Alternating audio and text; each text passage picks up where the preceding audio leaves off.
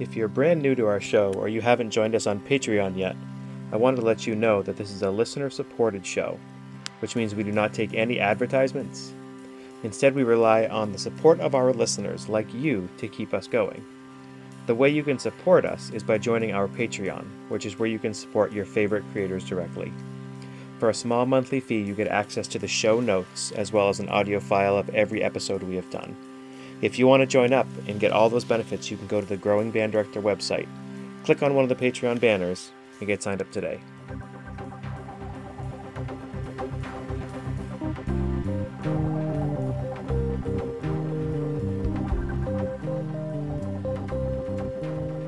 Hey there, everybody, and welcome back to the Growing Band Director podcast. My name is Kyle Smith, and joining me is my friend and colleague, Jeff Smith. Our mission is to share practical advice and explore topics that will help every band director, no matter your experience level, as well as music education students who are working to join us in the coming years. Together, we will discuss many aspects of a well-rounded band program, but most importantly, we will discuss concepts that help us all improve our own programs each and every day. Always remember the famous quote by Ray Kroc, "When you're green, you're growing, and when you're right, you rot." Let's get started.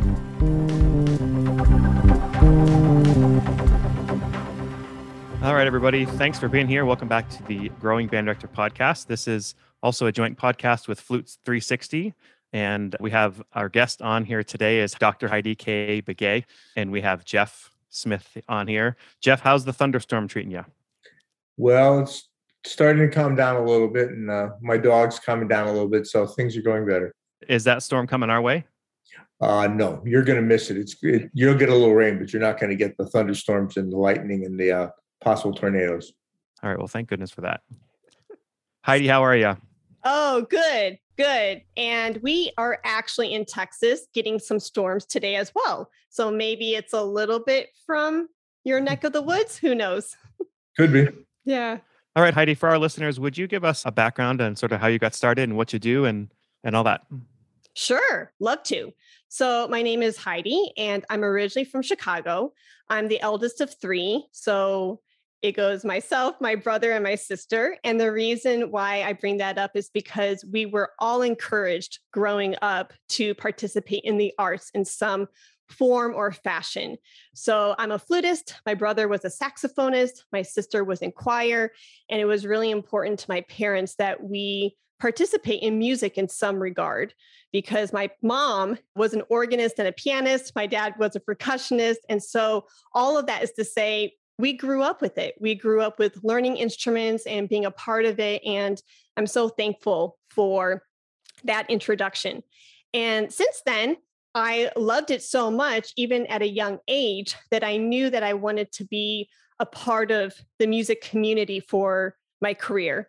I had extremely influential teachers growing up, Dr. Diane Boyd Schultz, some pianists from the church in which I grew up in. And I looked at these women at a very young age, and I looked at them and I said, I want to be that. I want to hold that poise, that knowledge, the love for education. I want to be that for somebody someday. And so the rest is history. Got my 3 degrees, and here I am teaching professionally since 2009 up until now. And I love it. And you live in the Dallas area, right? Yes. So, and you work at a flute shop? Tell us about that flute shop, because we don't have flute shops here in Maine. Yeah. Everybody wants to know about the flute shops. Yeah. Yeah, no. So I'm going to take a step back. My career is very portfolio-esque. I was striving for that one academic job teaching flute at the collegiate level. Things unfolded in a different way for me. And I decided I'm going to have to let my stubbornness, go to the wayside and drop that to start noticing the opportunities that really were around me. So all of that is to say is in my career, I try to have this nice portfolio and have different streams of income coming in and out of the business. So I'm a digital course creator. I teach in my flute studio. I help my husband with his audio and video production company. Corporate sponsorships is another stream of income through my business. And then lastly, I work with the incredible, phenomenal Carolyn Nesbaum. She is a treat, a friend, a mentor, my boss, and I just started working there 4 months ago. Great. Well, thank you. I actually have so you mentioned stubborn and flute players. I live with two humans who fit both of those bills, my wife and my daughter. And so I was talking to my daughter today about how I was having a professional flute player on the podcast. And she's like, she started flute a year ago. So I still consider her a beginner. And she has a couple questions to ask you. Are you open for answering her questions? I would love that. All right, Addie, come on over. Hi. Hi, Addie. How did you get so professional? Oh, thank you. That's a great question. Thank you for asking, Addie. Yes. So it was kind of like what I told your dad when I was your age. Well, let me ask you a question. How old are you? 11. 11. Yes. So exactly at the same age that you are at now. Many moons ago, I was 11 years old, and women in my life really inspired me within the music world. And so have you taken any like flute camps or band camps or participated in festivals in that way or not yet? Not yet, but I'm going to next year. That's awesome. So I highly encourage you to participate as much as you'd like to, or as much as you can, because when you surround yourself with people who are in the niche and within the community that you desire to be in, then they start influencing you in beautiful ways. And so for me, the reason why I am a professional is because of these mentors, because I surrounded myself with people who knew the profession so well. I wanted to start emulating them. So if you can do the same for you, then at some point, no matter what career path you decide to take, whether it's sciences or math or education, music, it doesn't matter. You too will become a professional within your respected career because of these important years, that you're in right now. Okay, she's got 2 questions left for you. What is your favorite song to play? Oh my goodness, that's a hard one, but I love it. So there's a French piece. It's a small little flute piece, but it holds a tremendous impact on me. It is by Caplet, and it's titled Rêverie, which means dream.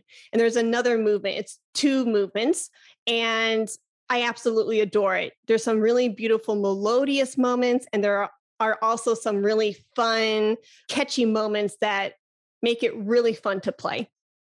Yeah, I like that about songs too. Yeah? When you were learning as a kid, did you ever think it was too hard and that you would consider quitting?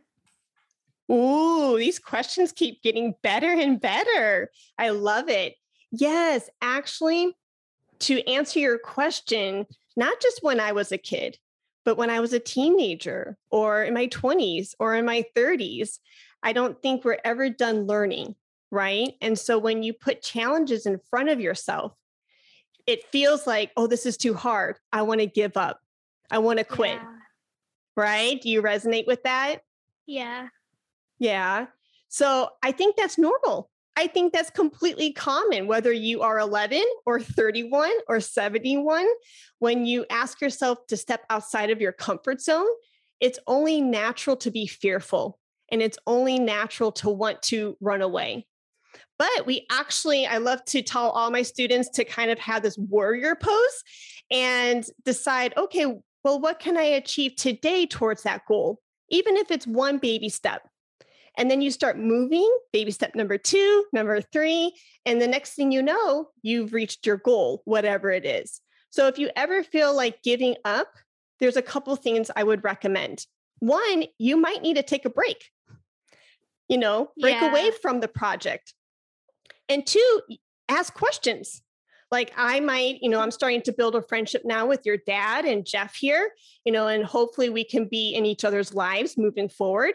Someday, if I come across something in the band world and I don't know a band book or something and I'm stumped, then maybe I could ask, Kyle and Jeff and say, hey, can you help me? So the point is you can ask questions, to hopefully get over those fears. Yeah. How do you overcome those fears within your world? Well, since my mom's the band teacher, I usually just ask her and she helps me. Yeah. See, asking questions. That is so powerful. Mm-hmm. Thank you. Oh my goodness. Thank you, Addie. It was so nice to meet you. You too. Jeff, how's your dog doing? My dog's doing okay now. It looks like the sun's coming out. So he's on his own now. I will say, Kyle, that was probably the most fun I've ever had through a podcast episode. Addie really raised the bar. Now, any podcast episodes after this moment, it's going to be a tough one to beat. Well, I do have two things to say. One is I'm sorry I didn't prep you for that. That's okay. But two, we were planning on, I was going to try to get it on at the end, but she was like standing here staring at me, and it's like, okay. And she had this list of like 15 questions. And I'm like, okay, we don't want to ask 15 questions. So thank you. Thank you for helping. You're welcome. She's a future podcast host. Yes. Yeah. I love it. Okay. So, and I know I had sent a number of things that I would like to talk about. Us band directors, I don't know if we have short attention spans or what, but we're just used to dealing with 10,000 things all at once. And I know each one of these, you're probably going to feel like we boil down to a very small amount of time. But I hope it's okay that we try to hit a lot of these. Sure. And so let's start in a place that, I am a trumpet player, married to a flute player, so very classic. Jeff's a clarinet player. So Jeff is more of a flute player than I am. But I think there's a lot of teachers who ignore the head joint. Like they don't do the whole, like, how do you start on the head joint and how do you fix problems by taking the flute apart and using the head joint and all that. So could you speak a little bit about maybe when you're starting kids from scratch, and then also how you would fix some tone problems by using the head joint? Okay. Yes.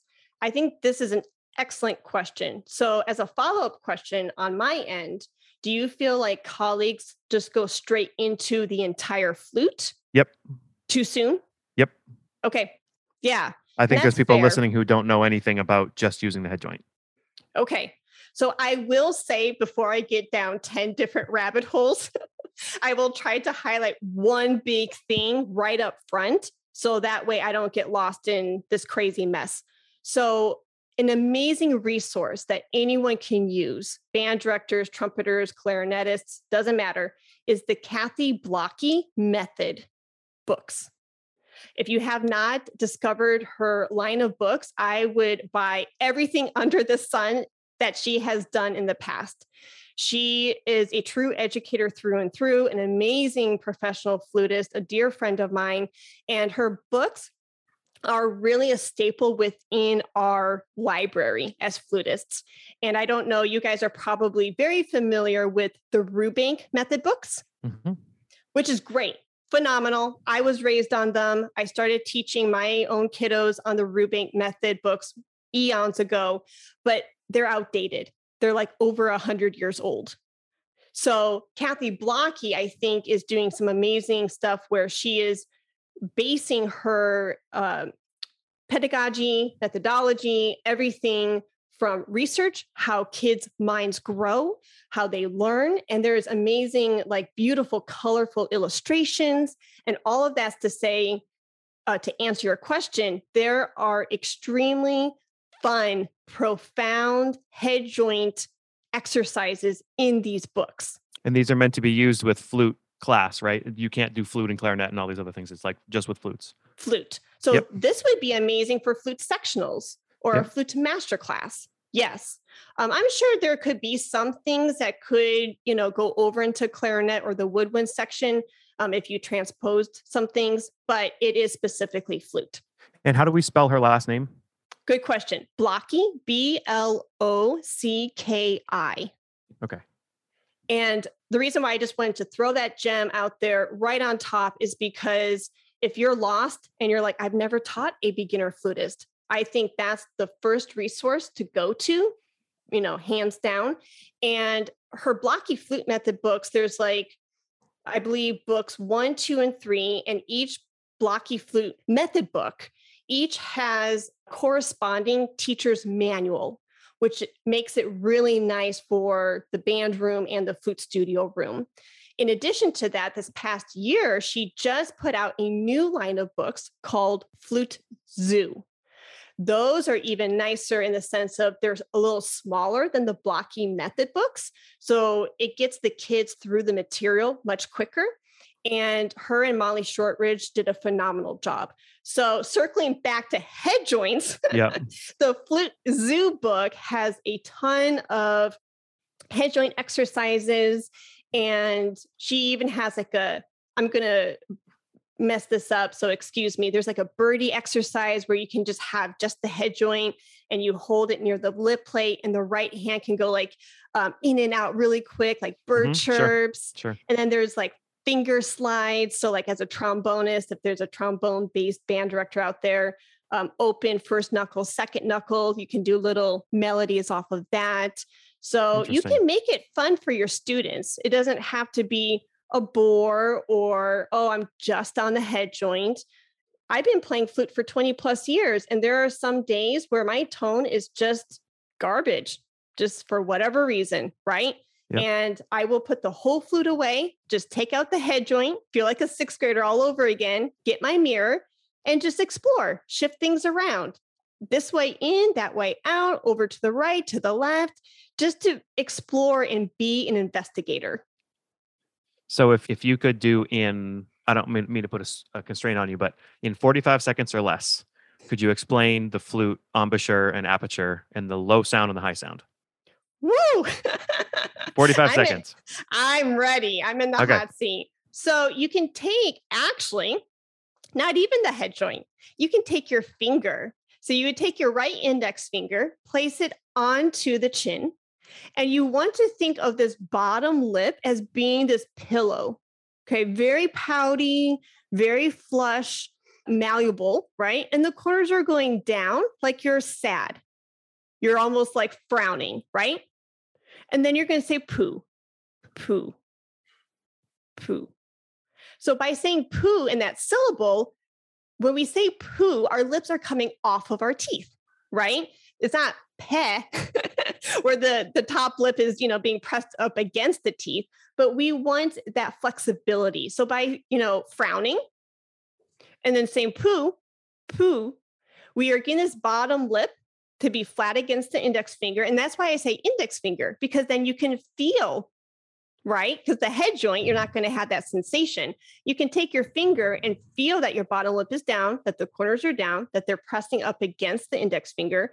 And when you say poo, and you can do this in front of a mirror, then you can see the lips coming forward. And that's really good for projection, tone, resonance. And then when you want to change the sound dynamics, things like that. I hope that helps. I think. Yeah, that's great. Okay. So can I interrupt and just ask your question? So here's something I run into. I taught public school for 40 years. So teardrops, kids with teardrops. How do you get around kids with teardrops? What's a teardrop? Teardrop, it's a fleshy portion in the middle of the lip that it interferes with the airstream coming out using the poo system, because that's the same system Kincaid used back in the 60s when he was teaching people to play flute. So what do you use to get around teardrops? Or I know what some other people use for the method. They just say don't play flute. But would you have a system or a method of getting around teardrop? Yeah. So first and foremost, I play off to the side. I don't necessarily have a teardrop, but I definitely play off center. Now, the thing that I just want to throw out there as a generalization is most flutists don't play dead in the middle. Most flutists play off to the side. And so whether it's because of the teardrop or for whatever reason, just an observation or just as a kindly reminder to everybody, no two flutists are going to have the same position of the head joint on their face. So that's just there. Second is, specifically with the teardrop, again, remind your students to be patient with the process. Things shift. Our bodies are different today than they were yesterday. So again, being adaptable and teaching them to be adaptable, I think is key. And then specifically with children who are dealing with that extra flesh in their top lip, ask them to say poo. And, notice like, maybe have them tilt their head up and have them say poo. And then notice like, okay, where is the aperture opening? Where is that aperture? Is it more, are they saying poo and the lip is opening more to the right or more to the left? Based on that knowledge, then that's where you scoot the head joint, because you want to find their center. Even if it's not technically the center, you need to find their center. The other thing that you mentioned that I think is relevant to all woodwind players is the fact that you said frown. How often have we seen any woodwind player and you see them with this big smile, trying to get the skin all tight on their chin and everything, and then the kids can't progress because the tightness has created a constraint moving forward. And I think that all our woodwind friends should understand that the frown is the better utilization of the upper lip and corner muscles than the smile or the horizontal. Like clarinet, you frown; saxophone, you frown; flute, you frown; oboe, you frown; and bassoon, you frown. Because you want the muscles to go in this direction. You don't want them to go out, nor do you want them to go up. Ooh. That's a very crucial point on all woodwind playing. And I think many method teachers who teach in the collegiate level, when they're teaching non-woodwind majors, neglect to discuss that issue. Thank you for sharing that. I did not know that about all the woodwind players. That's fascinating. Beautiful. Heidi, a couple minutes ago, you were talking about aperture, right? Which is the space between our lips, the hole where the air comes out. I think most flute players, this is my biggest issue when I see flute players. A lot of flute players are like me on flute. I'm awful on flute. I have a killer low C, and I can't play outside of the staff because my aperture is just too big, right? And I think a lot of band directors who are not flute players, they have these flute players who can't, who don't sound very good up high, and they have a problem getting up higher. And their answer is always blow harder, use faster air, blow harder, which makes you go super out of tune and super bright, right? So my wife explains it to me. It's almost like if you're looking out in the horizon at a road and how it gets closer as it goes out in the distance, how you need to focus your air and make your aperture smaller. Is that how you would describe that for band directors to describe who are not flute players? She says it's more about placement of the air, where it's placed rather. Oh, you like that one? I do like that one.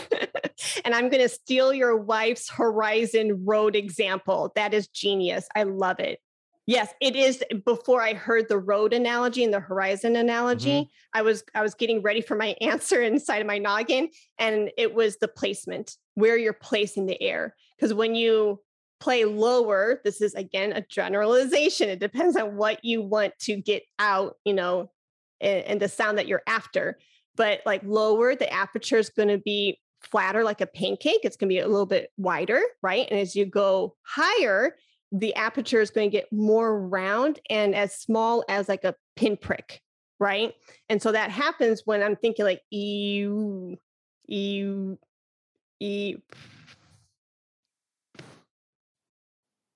So the listeners can't see this right now, but I'm thinking inside of like bow inside of my mouth and thinking of, the size of my aperture, E. And then as I go higher, ooh. And so it's bringing my lips closer together, which is going to create that smaller space. And so it's that. And then, it's then the placement, like you need to know where you're placing your air.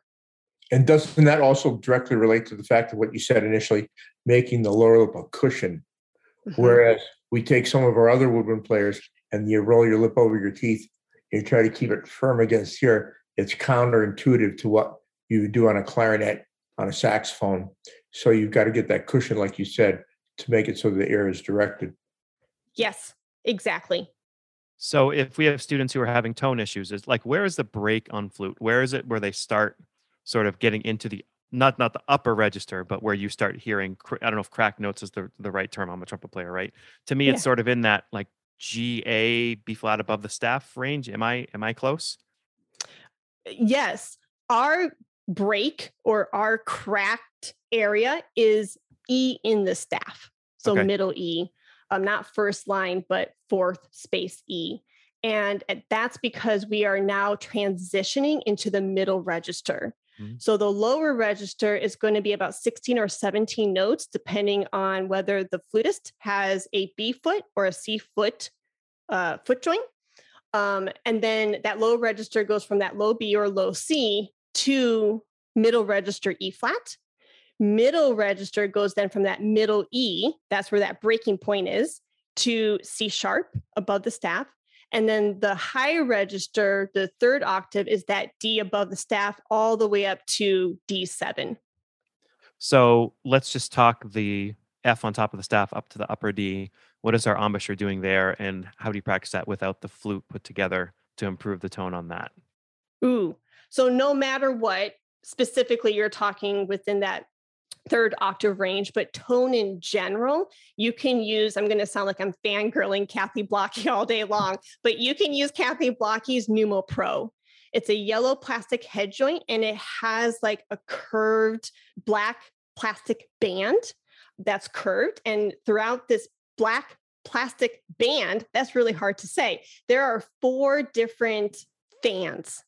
And so you can see, because I don't know, and I don't want to speak on your behalf, but a lot of my issues teaching my flutists is we are wind instruments. We're woodwind players. We don't see what's going on with the air, kind of like a stringed bowed instrument, right? Because that's their air is the bow. We don't see that. But Kathy Blocky's Pneumo Pro, you can see the placement of the air on the red, yellow, green, or blue fan. You can see the speed in which the fan is spinning. Interesting. And, so much more. So you can use the Pneumo Pro to help with any tone issues. And even articulation, it's really good for that too, because a huge problem, myself included, a huge problem with articulation is there's not enough air behind the tongue to have a really clear, beautiful articulation. And so with the Pneumo Pro, you can have them. And if you don't see that fan spinning, then you know that there's a lack of air. And so anyways, it's a visualization. It's a tool to help visualize what's going on with air for both the student and the teacher. So I would highly recommend that. So the amount of band directors who are listening and making all these faces, and I have to say, you said 17 notes. Am I the only one who started on a low C and counted up 17 notes as you were talking to see if you were right or not? I mean, the amount of stuff the band directors that we do is just, where can you buy that device, and about how much is it? Oh, good question. So you can buy it pretty much anywhere. So you can go to blockyflute.com, and that's her actual website. But you can go to flute shops, circling back to one of my jobs. You can go to any flute shop and buy it there as well. Just the Pneumo Pro by itself is $30. When you pair it with a complimentary instructional DVD and or some of her books, then she gives you a discount for the bundle. But I would highly recommend that you buy the Pneumo Pro plus her instructional DVD. I don't know the price of that right off the top of my head, but she does a fantastic job of showing you head joint exercises and the things you can do with the Pneumo Pro. It is so worth the investment. Awesome. So say we get past that and we put the flute together, and we always remember that we can always take it back apart and do it. And we should do that, just like on brass mouthpieces, we do that all the time. So once we're putting the flute together, what are some of your top habits that you insist on? Like, every kid is different, but there are certain sort of unalienable things that have to happen, right? Either regarding posture or hand placement or whatever. So can you give us maybe just 2 or 3 that are really important to you? Sure. So this sounds like I'm not answering your question, but I swear I am answering your question. And that is, I want my students to know that I'm not always going to be around, and I'm training them to be their best teacher. That's something I insist on. I insist on them truly listening. I insist that they are present in their practice sessions, because you guys know this way better than I do. Our 30 minutes or our 50 minutes in the room with them is so short. It's so brief, right? So I want them to be intentional with their practice sessions. If they're going to designate 20, 30 minutes to practicing, I want them to know that you can get a lot of bang out of your buck if you have a focused practice schedule in front of yourself saying, my intention for these 30 minutes is to do 10 minutes of tone, 10 minutes of articulation, and 10 minutes of repertoire. That's important to me as a teacher, that they are organized, that they are intentional, and that they have fun learning. If, again, circling back to Miss Addie and her question, we're always learning, right? And I think you guys have said that multiple times through your podcast. And I want them to know that we're never done learning, right? And I think that's important, because I insist on that, because if they get frustrated in the process, right? I want them to know that they can take a break. They can be an investigator. They can explore. So anyways, I'm rambling, but I really want them to be their best teacher. And so if they are organized, if they're intentional, if they are present in the moment, really listening, really keying into, what's going on with my tone, and ask questions out of curiosity instead of judgment. So many times my kiddos come into lessons and they're like, oh, sorry. And they're always apologizing, or they're shaming themselves. I'm like, it's just a wrong note. Yep. So self-talk is huge. That's really important to me too, is that you say, oh, that's interesting. And I'm using air quotes right now. Look at that mistake. I think it's just a recalibration, Oh, that's interesting. It has no bearing on who you are as a player. And we know this, but we get so caught up in doing things, really well, which is commendable, but it could backfire. So hopefully I'm answering your question. I know you're probably looking for something else, but those are some general nuggets that I would like to share. What about the right hand? Is there something about flute players that says the right hand always has to, isn't that the key to getting the best posture? Isn't that right hand really important? Because if that slouches down, then all of your posture comes down? Yeah, that's a really good point that you're bringing up. In general, just to take a step back for posture, again, in the world that we live in, right? Phones, tablets, we do this. We're very hunched over, right? So really bringing their attention to body awareness and bringing the flute to them. That's one of the big things with posture. I think a lot of flutists go into the head joint or go into the music stand. But we want them to feel tall and strong and really open and wide, and imagine the space around them. So when they bring the instrument to their face, they're more in control rather than them coming to the instrument. So when the flute comes to the face, we have 3 balancing points, 3.5. So we have the left index finger, right here, the base of the left index finger. We have the right thumb, and we have the chin. So if you're holding the flute properly, I don't like to use the word should, but this is a good should. You should be able to hold the flute with those 3 points without the flute teeter-tottering, rocking back and forth, where the keys are forward and back and going all wonky. So that right hand, the thumb, actually, without anyone taking this out of context, I don't want you to hear the word push and think, oh, push. But the right thumb is pushing very gently the lip plate into the chin. So you have that. And this left index is kind of that balance point of that motion. So the right hand, if you do that, the way that the right hand now is positioned is we want the right hand to rotate clockwise towards the pinky. So a lot of times what happens is, and I'm trying to find a pencil because my flute is not anywhere in sight. What happens is with the flute in the right hand, a lot of times their index finger is resting on the rods.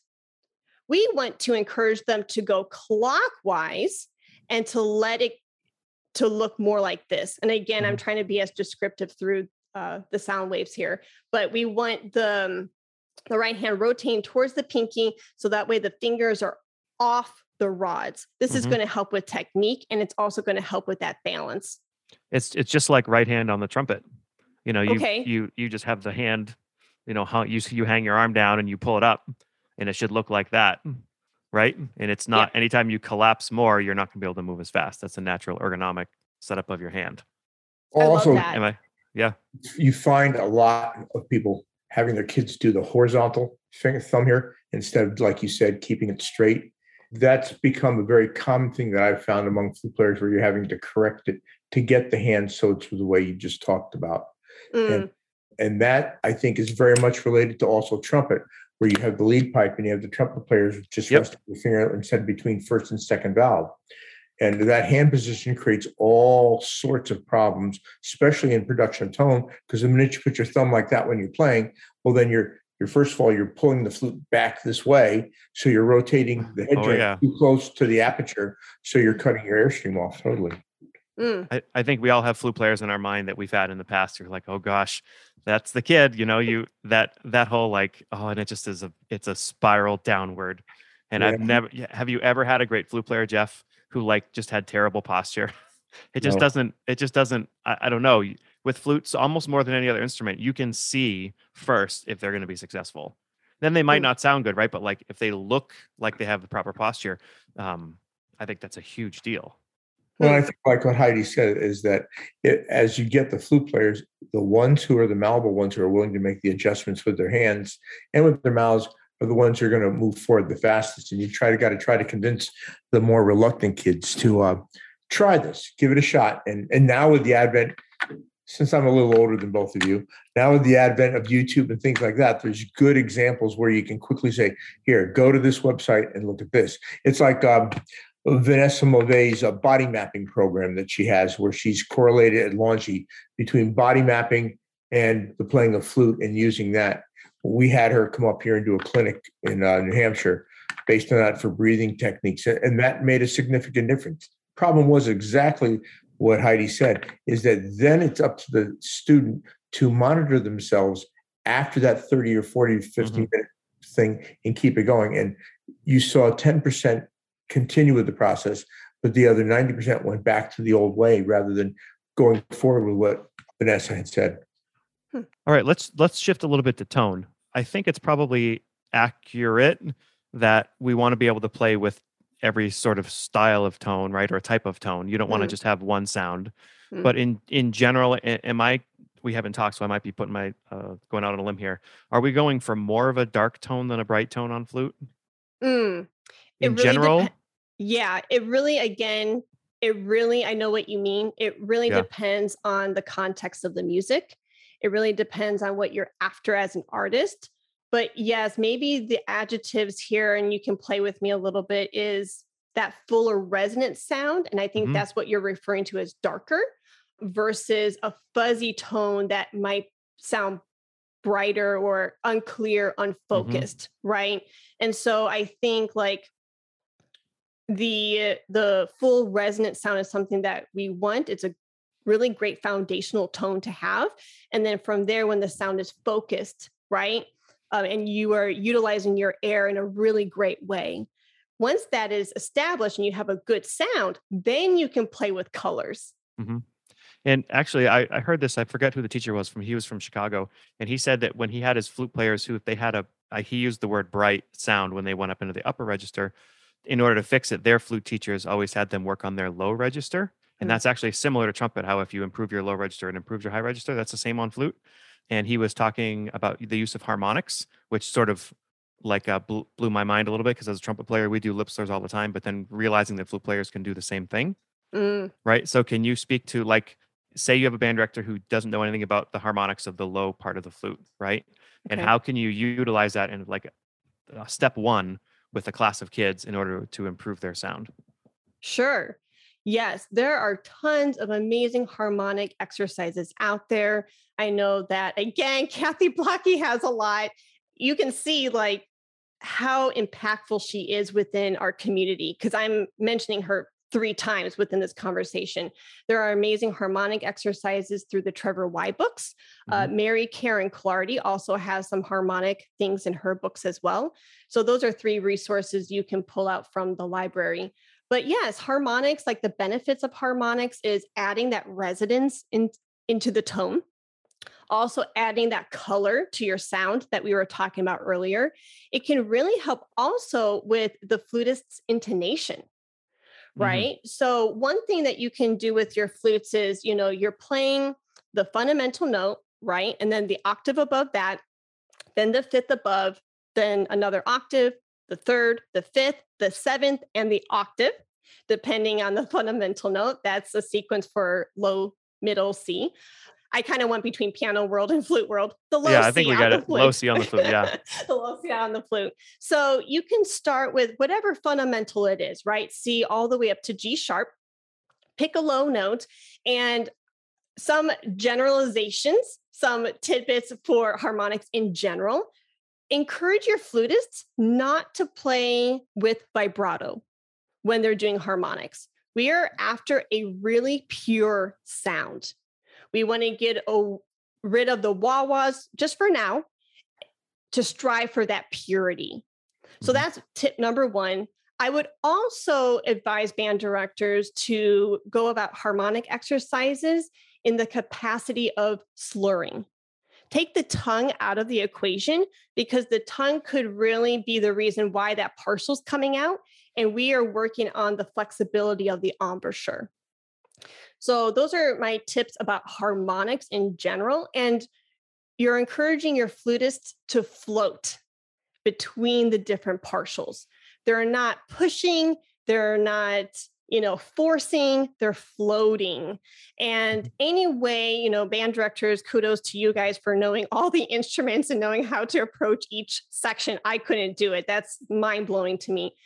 Your minds are so creative. Find a creative way to get your kiddos thinking about floating, whatever that is, whatever, picture analogy you could give them. But yeah, slurred, no vibrato, a nice mezzo piano, mezzo forte, nothing crazy.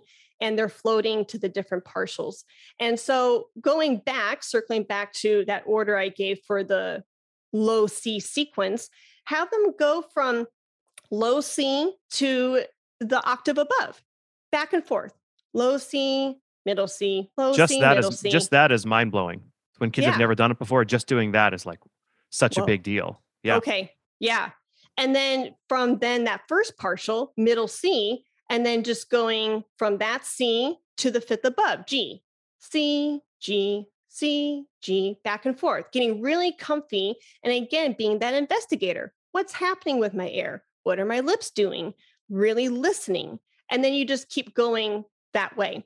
Once they get comfy with that, then you can maybe make little fun melodies out of these harmonic exercises, like a bugle call or a little melody that, Mary had a little lamb, anything, right? You can be super creative. Like brass lip slurs, you can just do 2 of them and then you stack a third one to do like a 3-note lip slur. Yeah. Right. Or 4. So you can still do the same thing on flute.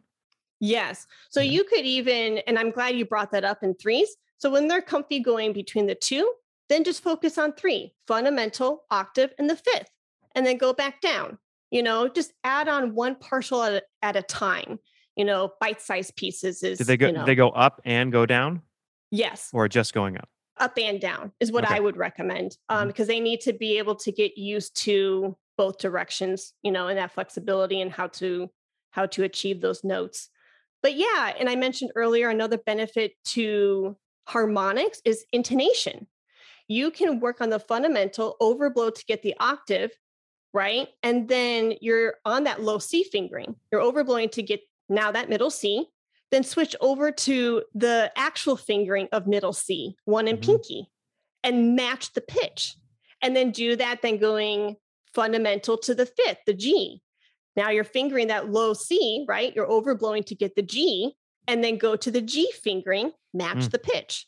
That is an excellent harmonic exercise. Amen. Beautiful.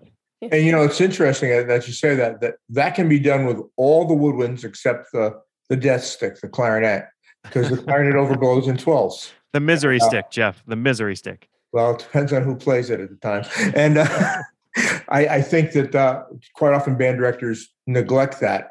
And there's ways that it doesn't hurt the clarinet players to just do it by mere hands, but everybody else doing it through overtones. It helps everybody get better. And what's funny, because there's I know a lot of band directors have mixed instrument groups, right? So I really want to do this with my flutes, but I don't have them alone and all that. You can always take whatever the flute exercise is and then write out something for the rest of the band that they can play at the same time, right? That may not be as good of an exercise for them, but it's something they can play.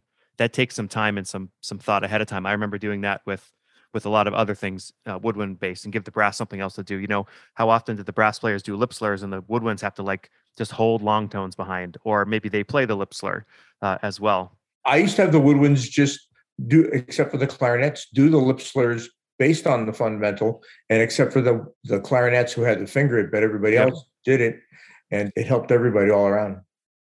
I love something you said, Kyle, because time is precious in those band rehearsals, right? And during a little mini brass sectional, when the rest of the kiddos are sitting there, what do you do with them so that way they can pay attention and not start talking and being little squirrels? When you're working with the brass or any other section, say, hey, flutes, I'm going to work with the brass for 2 to 5 minutes. I need you to pull out that Numo Pro, get that locker mirror that's on your metal band stand, and I need you to practice that embouchure and practice blowing and working on the Numo Pro and the fans. It's quiet. It's a great idea. And they're working, but they're being silent as you're getting, It's funny. You said 2 to 5 minutes. That's like a high school thing. And that's even pushing it. If my wife was here, she'd be like more like 12 to 15 seconds. Okay. Yeah. But I think the thing that Heidi said, which was very important, was the locker mirror. If every kid had a mirror on their stand all the time when they practiced, they could see what the mouth on the outside is doing to correct and help correct the problem by doing so. I think people overlook having that locker mirror, as you use the term, or some kind of thing to look at so they can just take a look at themselves. It helps tremendously. All right, I have 2 topics, big topics I still like to get to before we sort of wrap up stuff and everything. Jeff, talking about vibrato, I know Heidi mentioned vibrato and doing it with a straight tone, but there was, there's times with our bands where the woodwind section's playing something and maybe it's lyrical and you want it to just have a little bit more. Sometimes we forget we can ask them to play with vibrato, right? And that sort of helps a lot, sometimes the music come alive. When you're teaching clarinet, how do you teach vibrato? I don't. Okay. I'm from the old school where there's a school of clarinet players who used vibrato and clarinet players who didn't. Unfortunately, most of my private teachers never taught vibrato. Huh. I use it now when I play, depending on what I'm playing. So what do you do? Back, I use a lip vibrato with clarinet. Okay. But back then, things were different. It was you were a bad band director if you used vibrato back in the 50s, 60s, and 70s, even the 80s. You didn't do that unless you were having your jazz clarinet players play that way. That world has changed dramatically now, but that was a mindset for quite a long time. Heidi, what about flute?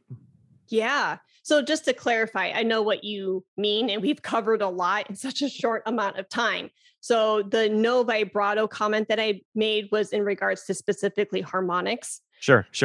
But I think flute, right, of all the woodwind instruments, because we don't have a reed in our mouth, we emulate the voice, the singing voice, I think, the best, or we can emulate the singing voice the best. That's an example that a lot of flutists, adhere to. So that's to say, like, be expressive. And you're right, Jeff, growing up, my teacher was 15, 20 years older than me. And she goes, now there's different schools of thought when it comes to teaching vibrato. Some say don't teach it at all, let it just be. Others say teach it. And then, those are your 2 camps.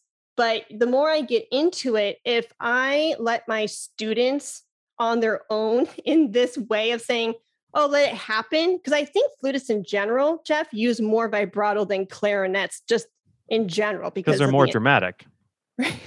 Yeah. I mean, come on. Yeah. As the 3-valve person talks. Okay, yes, Go ahead. Yeah.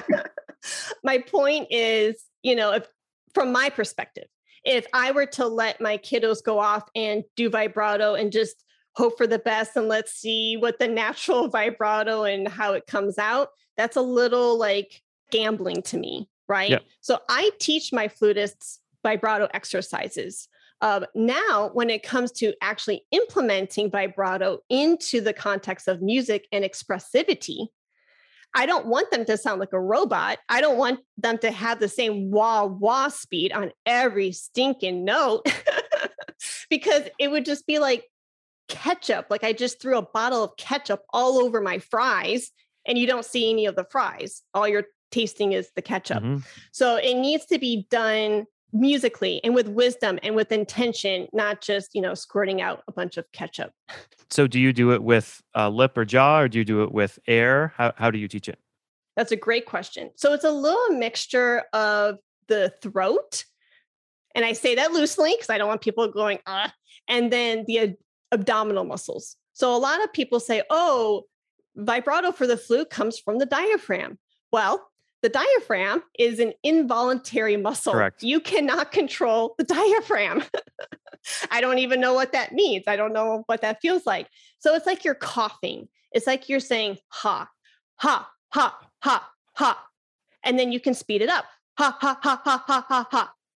Right? And so, and the air has to be there. It's always air. And that's one thing that I wrote down in preparation for our talk today, whether it's tone problems, technique problems, tonguing problems, vibrato problems, intonation problems, it doesn't matter. Always ask as the teacher, what's going on with my student's air? 9 times out of 10, you're going to find the solution there. I heard an air tip from one of the Army men. I think it was Airmen of Note. They were up at in Maine doing something, and they were teaching this breathing clinic to the kids. And this saxophone player was sitting down, and he said, "I remember when all of our dads used to carry their wallets in their back pocket, right? So then he'd sit down. He said, I want you to breathe through your wallet." So all the kids would breathe and sort of like push. It's kind of like breathing through your butt, right? And you push down, and it talks about the expanding down versus expanding up. And I thought that was a really great way to talk about that. Yeah, it's all around us, right? And it's not just the front part of our bodies, but I've had a teacher tell me to breathe into where my kidneys live, right? And yeah, breathing is so important, just inviting that air to come in a very natural way. But for your listeners, Kyle and Jeff, I would love to offer you a vibrato exercise that I give to my kiddos. And I am so gung-ho about this vibrato exercise. I think it's like, mwah. I really love it. And it's something that's been passed down. I don't think it's published. It's been passed down from teacher to teacher within my lineage of education. And so I would love to provide that to your listeners. Great. Is it going to be written out, or are you going to tell it to us? Oh, I can write it out for you. That'd be great. Yeah. And it's haws. We're hawing in triplets and really and the thing is, when you read this, the disclaimer is when you read these printed notes, you're really, and again, I don't want anyone to take this to the extreme. You're hammering out those haws. Ha, ha, ha. You want it to be a nice deep wave, right? It's not surface level where it's like, ha, like is something happening, right? And so it's basically G above the staff, and it's a dotted quarter note. Then you're going to eighth note A, eighth note G sharp, half step below, eighth note A. And the first time you're going to play those 4 notes, you're going to play with a nice forte, and you're going to do 3 haws on each eighth note. So you're going to have 9 haws on the G, dotted quarter note, 3 on the A, 3 on the G sharp, 3 on the A. The second time you go through that same set of notes, now you're going to do it at the piano dynamic level. Then the next step, the G and the G sharp stay the same, but then the A goes a half step above. So now you're doing G, A sharp, G sharp, A sharp. Repeat, and you keep climbing chromatically up until you get to the very high C. Awesome. And if anybody wants to see that, Heidi will provide that to me, and it'll be on the materials for this podcast on the Growing Band Director website. All right. So I assume to be a professional flute player, you have to be able to play piccolo as well. I assume that's a standard thing, right? In most of our band programs, a lot of kids don't end up playing piccolo because, we have maybe one in each ensemble. Maybe it's a couple of kids who rotate between them.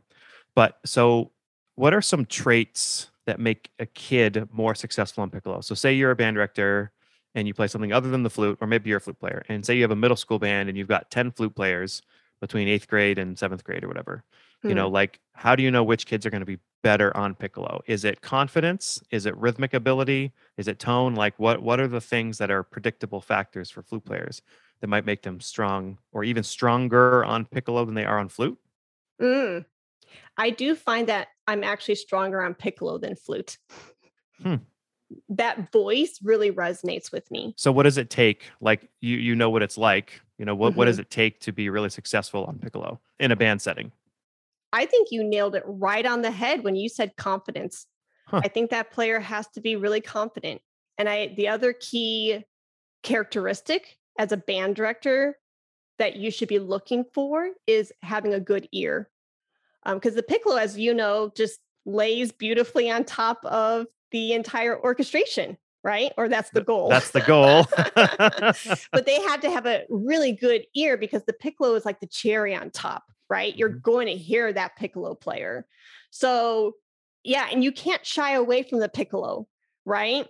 So confidence is a huge one. I love that answer that you gave. And then having a really good ear, because you need to be able to blend, pitch, all of that jazz. Beautiful. Do you have any audition tips for maybe not just flute players, but for people who are, taking auditions in general? Yeah, I think preparation is key. Going back to this confidence nugget, right? When I am prepared, I am more confident. And when I'm more confident going into that audition room, I feel like I can conquer the world, But if I know I really didn't put in the time that I could have, then I'm going to show up feeling timid and meek.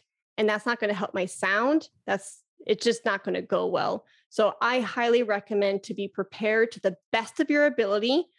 I know life happens. We are all juggling all the things all at once. But if you can try to be prepared to the best of your ability, then that's going to boost your confidence and you're just going to rock it. I have a friend who's a judge. He's judged a lot of trumpets over the years. And he says his name's Alan King. And his rule is never tell a judge any excuses or don't tell a judge any more than they want to know because it's only going to hurt you. He said he's had kids who come in and say, "Oh, I just got this music yesterday," or, what was another one? This isn't even my mouthpiece.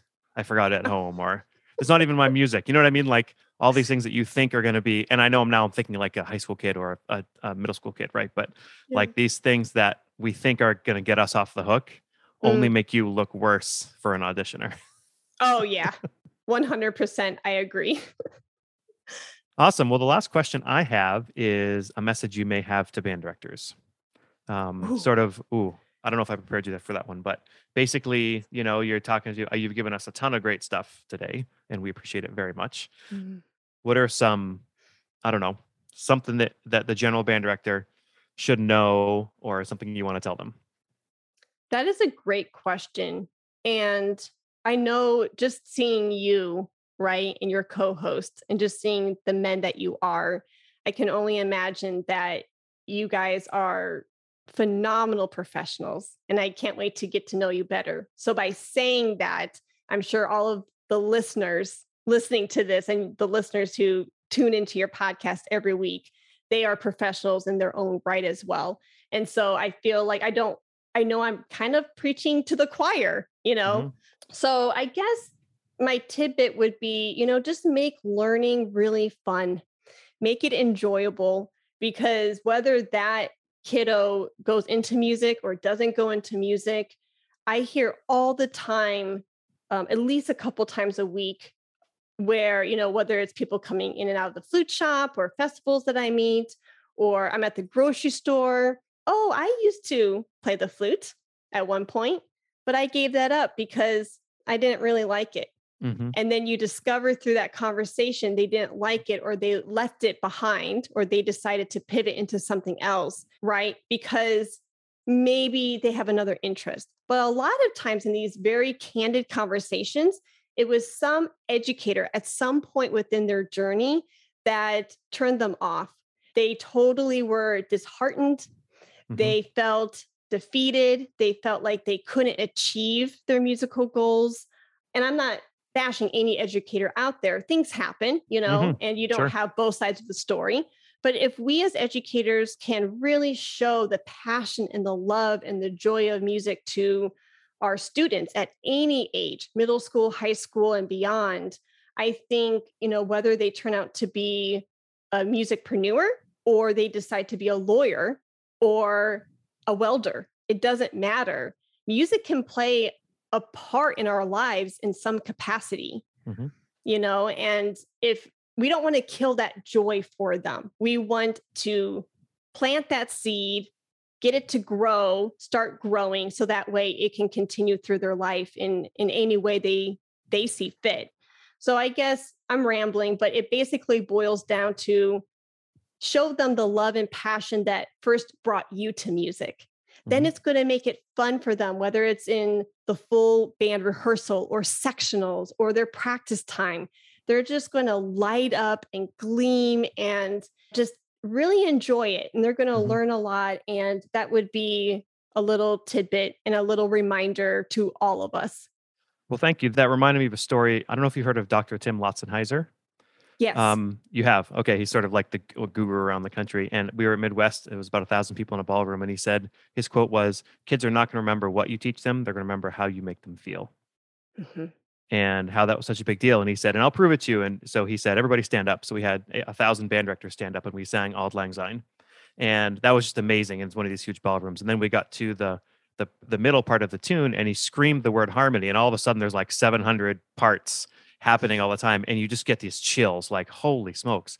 And we sat down and he said, you know what? You're not going to remember a thing I said, but you'll remember that as long as you're teaching. And he was absolutely right. Right. So how can we get the kids to feel a certain way as we're teaching them is a really, really big deal, especially when they're being snot-nosed brats. Right? Yeah. So saying that with all the love. Yeah. But no, and thank you for sharing that moment. I see how it impacted you because it was written all over your face. And it reminded me of my teachers. I've had the good, the bad, and everything in between, And when I think of the teachers who really inspired me, and this is a good, full circle moment all the way back to the top of the hour.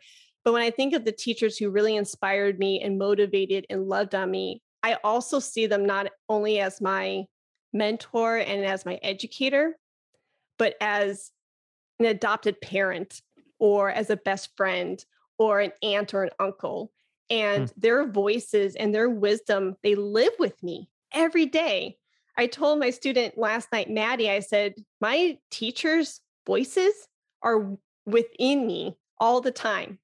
I hear their voice, I hear their inflection, I hear everything that they've shared with me, and it lives with you, And I think us as educators, that is a huge responsibility that we have, where a family and a student entrusts you to share that knowledge in a welcoming, warm, loving environment to their son or daughter. That's a huge responsibility. And I think we should take it, very seriously, because again, whether or not they, like you said, how are you making them feel? Right. If they leave that band room as a senior in high school, they're going to remember like, oh, did Heidi inject me with confidence? Or did she diminish me where I felt this small? And I, no one's perfect, but I hope that I'm, injecting them with that confidence and that love. But I'm sure you are. Oh, thank you. Yeah, I think it's a huge responsibility. Well, thank you very much, Dr. Heidi K. Begay, and the Flute 360 podcast. It's been great chatting with you. Yeah, same here. Thank you so much, Kyle. We sincerely appreciate you taking your valuable time and listening to the Growing Band Director podcast. Your students are very lucky to have a band director like you. If you have any suggestions for episode topics or think you have an area of expertise to share on a show with us, please reach out. If you enjoyed this episode, don't forget to subscribe. And if you want to help spread the word, please give us a 5-star review and tell your band director friends to subscribe as well. We're available on Apple Podcasts, Spotify, our YouTube channel, and wherever you listen to podcasts. Thanks for listening to The Growing Band Director. See you next week.